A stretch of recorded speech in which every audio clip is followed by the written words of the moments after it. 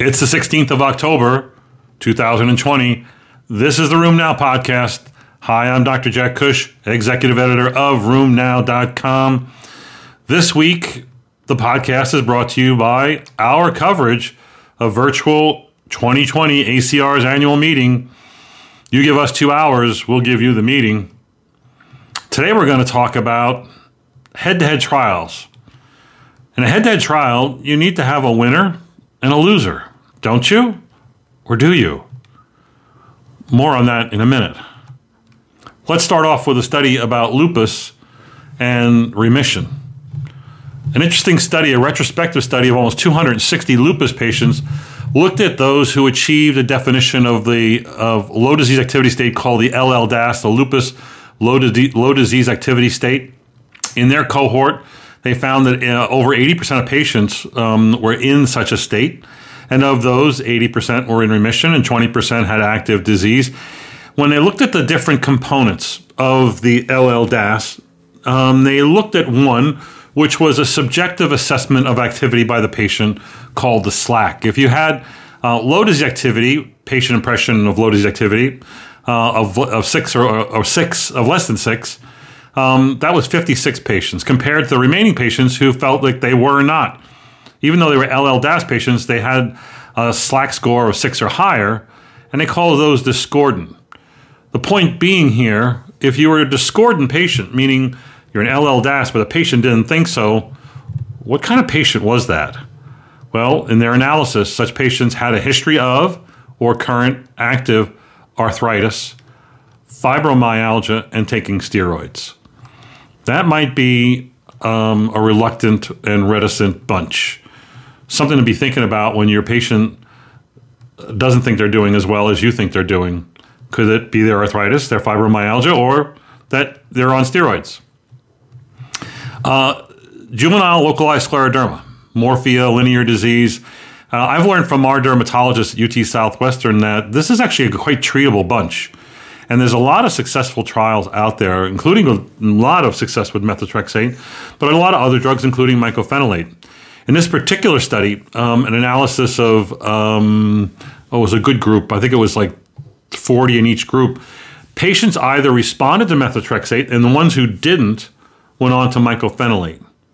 And then they did an analysis of those that were methotrexate refractory and on mycophenolate, or those who were methotrexate responsive. Turns out the patients who are on methotrexate and responsive were more likely to have facial linear scleroderma, the Coupe de Sabre and facial linear scleroderma. Kind of interesting because those that needed to be treated with mycophenolate had other subtypes, including pansclerotic morphea and a mixed localized subtype. Again, they both had the same degree of disease and length of disease. They both had inactivity of more than 90% at 9 years. But nonetheless, it seems like these different subtypes may respond to drugs differently. Good to know. There's an interesting study that has been going on for years now called the USTAR study. It's a European League study of patients with systemic sclerosis, and they have patients in that who have significant interstitial lung disease. In this cohort of 826 patients, they found that SSC-ILD was progressive in up to 27% of patients. And progressive was defined as having moderate, meaning a greater than 5% change in FVC, or severe FVC decline of more than 10% over a 12-month period. Turns out that the patients who were going to have progressive or more aggressive SSC-ILD were likely to be male, have a higher modified Rodnan skin score, and have evidence of reflux and dysphagia. So we do know that more skin score is associated with more severe organ disease. We do know that other organ disease portends other organ disease like GI. You can get more lung or more renal. And males, I think that's been seen in several other studies. So again, that's an interesting combination that you might, there's enough to worry about with scleroderma, and ILD is a really poor outcome. It may be the second poorest, maybe the first poorest outcome with a close competition with ILD and renal disease. I found an interesting study that we've sort of talked about in the past about COVID and outcomes in our patients. This is a Spanish study of 123 patients who had a rheumatic disease and developed COVID-19 infection, and that 54 of their patients were hospitalized. Predictors of being admitted and being in the hospital was being maybe older. Actually, overall, their patients had an average age of almost 70 years, and about 22% of those who were hospitalized died. But again, being hospitalized or not, older, autoimmune disease more likely to be hospitalized than inflammatory arthritis, an odds ratio of 3.55. But turns out DMARD therapy did not distinguish between those who required hospitalization and not. That's been seen in other studies. Speaking of interstitial lung disease, Jeff Sparks' group at the Brigham has an interesting cohort. They presented this at last year's ACR, I believe, and now it's in print. It's a study of almost 200 patients that they're following with RA and who had chest CTs done. And they found that lung disease is common, and it happens regardless of whether you're seropositive or not. Clearly, having RA lung disease imparts a higher risk of morbidity, but certainly an even higher risk of mortality, a 5-fold higher risk of mortality if you have RA lung disease. Overall, they found RA lung disease in 28% of patients, 16% of whom had ILD, 14% had bronchiectasis, almost 10% with pleural disease. Again, the thing that goes against all my teaching and what I was taught was that if you had RA lung disease, including ILD, you were just as likely to be seropositive as seronegative. Or put the other way, seropositive patients had a risk of RA lung disease 29%. Seronegatives had a risk of RA lung disease 28%. It don't matter. RA lung disease can affect in both subgroups, and you shouldn't use seropositivity as a risk factor for lung disease. So who gets remission and how do you call it and what should you hang your hat on? Of course, rheumatologists say, I know it when I see it. But, there are the criteria, and if you're living a treat to target existence, as I do, then you should know the criteria and live by an outcome measure. The ACR Boolean criteria on remission is maybe the most stringent. And there's 4 criteria for that: patient global, TJC, SJC, and CRP. An interesting study, a meta-analysis of almost 6,000 patients from 11 clinical trials, looked at whether you could accurately define remission and outcomes by dropping one of those 4, specifically dropping patient global assessment. And just going with TJC, SJC, and CRP, more discrete variables. So having all 4 variables is a 4V definition. 3 variables dropping the global outcomes was a 3 variable outcome. TJC, SJC, and CRP in milligrams per deciliter all being equal to or less than 1. They found out the 3V was just as good as the 4V in predicting X-ray outcomes, maybe a little less so with functional outcomes, but still was pretty darn good. So I think that speaks to, again, measure something, stick to it, you'll do well in managing your patients. So an interesting study comes from a Swiss study looking at non-radiographic axial SpA patients. As you know, the definition of non-radiographic axial SpA are those who meet AxSpA criteria for having inflammatory back pain, and they have the other features of AxSpA.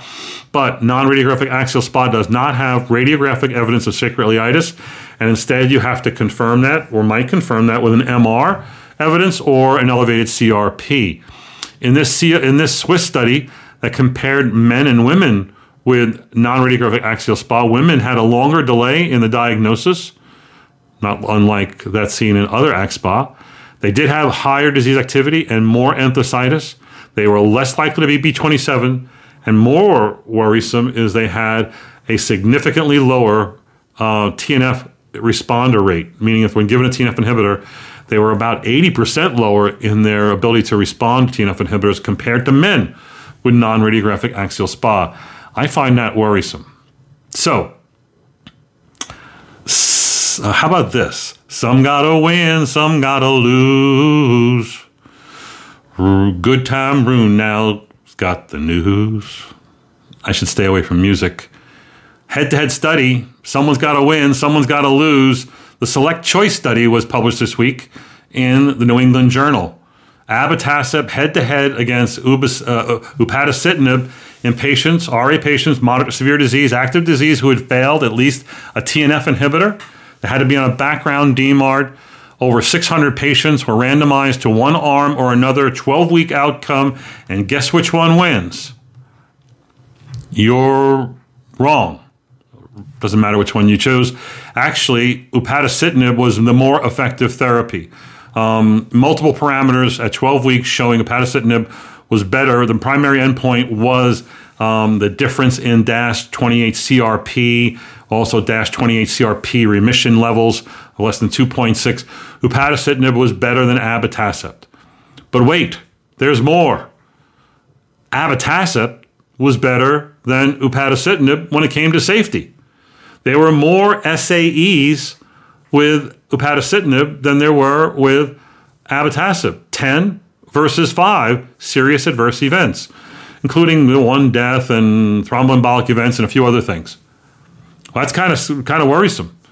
Where else would this be different? Well, interestingly, surprisingly, upadacitinib had like 23 instances of liver enzyme elevation, and it was like 10 or 5 with abatacept. Upadacitinib had more grade 3 and 4 lymphopenia or anemia versus the abatacept. So really confusing. They both kind of win. Abatacept wins on the safety outcome. Upadacitinib wins on the efficacy outcome. What are you looking for in your patient who has refractory, TNF refractory, active RA? I think it's a really interesting exercise. I would like to know what rheumatologists think. You know what? I'm going to do a Twitter poll on this. Look for it. I hope you're on Twitter. A few articles this week about thrombotic risk in RA. A very nice analysis about the thrombotic risk for arterial and venous thromboses with tofacitinib. We covered that. Gives you all the data from the clinical trial experience. Says that there is an increased risk. It's really small, really, really small. But it's, again, it's significant, and it's seen in the RA, the psoriasis, the PSA, drug development programs. It looks like it's the same in other registries as well. But I want to talk first about the Swedish national study about thrombotic risk in RA being related to disease activity. Their study of 46,000 RA patients followed between 2006 and 2018, they showed that there was almost a doubling of the venous thromboembolic risk in RA patients in this population-based study. The risk was increased by having activity, such that patients who were in remission had the lowest risk of VTE, 0.5%, whereas those who had DAS28-ESR of high disease activity had a 1.08% increased risk, or basically a twofold increased risk just related to activity. So we know RA imparts risk. We know activity adds to that risk. We know that RA patients in clinical trials have had VTEs, some related to drugs, some not. Again, I think you need to be aware of some of these numbers. The risks are about 5 per 1,000, 3 per 1,000 in you and me, 5 per 1,000, 6 per 1,000 in an RA, and then about 6 to 8 per 1,000 in an RA patient on a JAK inhibitor. Well, or maybe it's a little bit higher when you have these activities. So the point is that it's still a low risk, but maybe you shouldn't use a JAK inhibitor in someone who already has a high risk, and if they have a prior history of VTE, then you'd want to avoid it. Again, multiple studies have shown, as was shown in our papers this week, that if you have pre-existing cardiovascular disease or risk factors for VTE, you're more likely to get it if you're on a JAK inhibitor. Let's end with a bit of news we talked about before, but I want to underscore it because it's news for our time, and that is COVID transmission from the young to the old. We reported 2 weeks ago, I think, that MMR said that the most common age group being hospitalized right now for COVID was 20 to 29-year-olds. This recent report from MMWR says when there's a spike in the elderly with COVID in a population, you can look back and see that there was that the spike in a younger age group preceded its appearance in an older age group. This comes from studies of 767 counties in the U.S. that are called hotspots, where the rates are going up and they meet a certain criteria. And these are PCR confirmed diagnoses. The bottom line here is, of course, that an increase in the percentage of positive tests in older age groups is likely to result in their being hospitalized, have more severe disease, and possibly death. And it's all being driven by the younger population who are running around without masks and going back to college and, having COVID parties and whatnot. This is one of the reasons why we're about to hit the second wave of COVID. And if you think COVID's going to be over by the end of the year or by March of next year, you're sorely wrong. It's going to go on for another year or two. And I'm invoking the wisdom of our friend Kevin Winthrop, who I heard lecture this past week. He thinks there's too many things that are lining up against us, that this is going to continue for some time to come. So be vigilant. Please wear your masks and take care of yourselves. So who sang that song, Good Time Charlie's Got the Blues? Shall I do it again? Some gotta win. No, you don't want me to. You don't know who sang that, do you? It was Danny O'Keefe. Who's Danny O'Keefe? He's a one-hit wonder, but boy, that was a good song. Again, Room Now, our coverage. Come for the education. Stay for our perspectives. You're going to love it. We'll talk next week.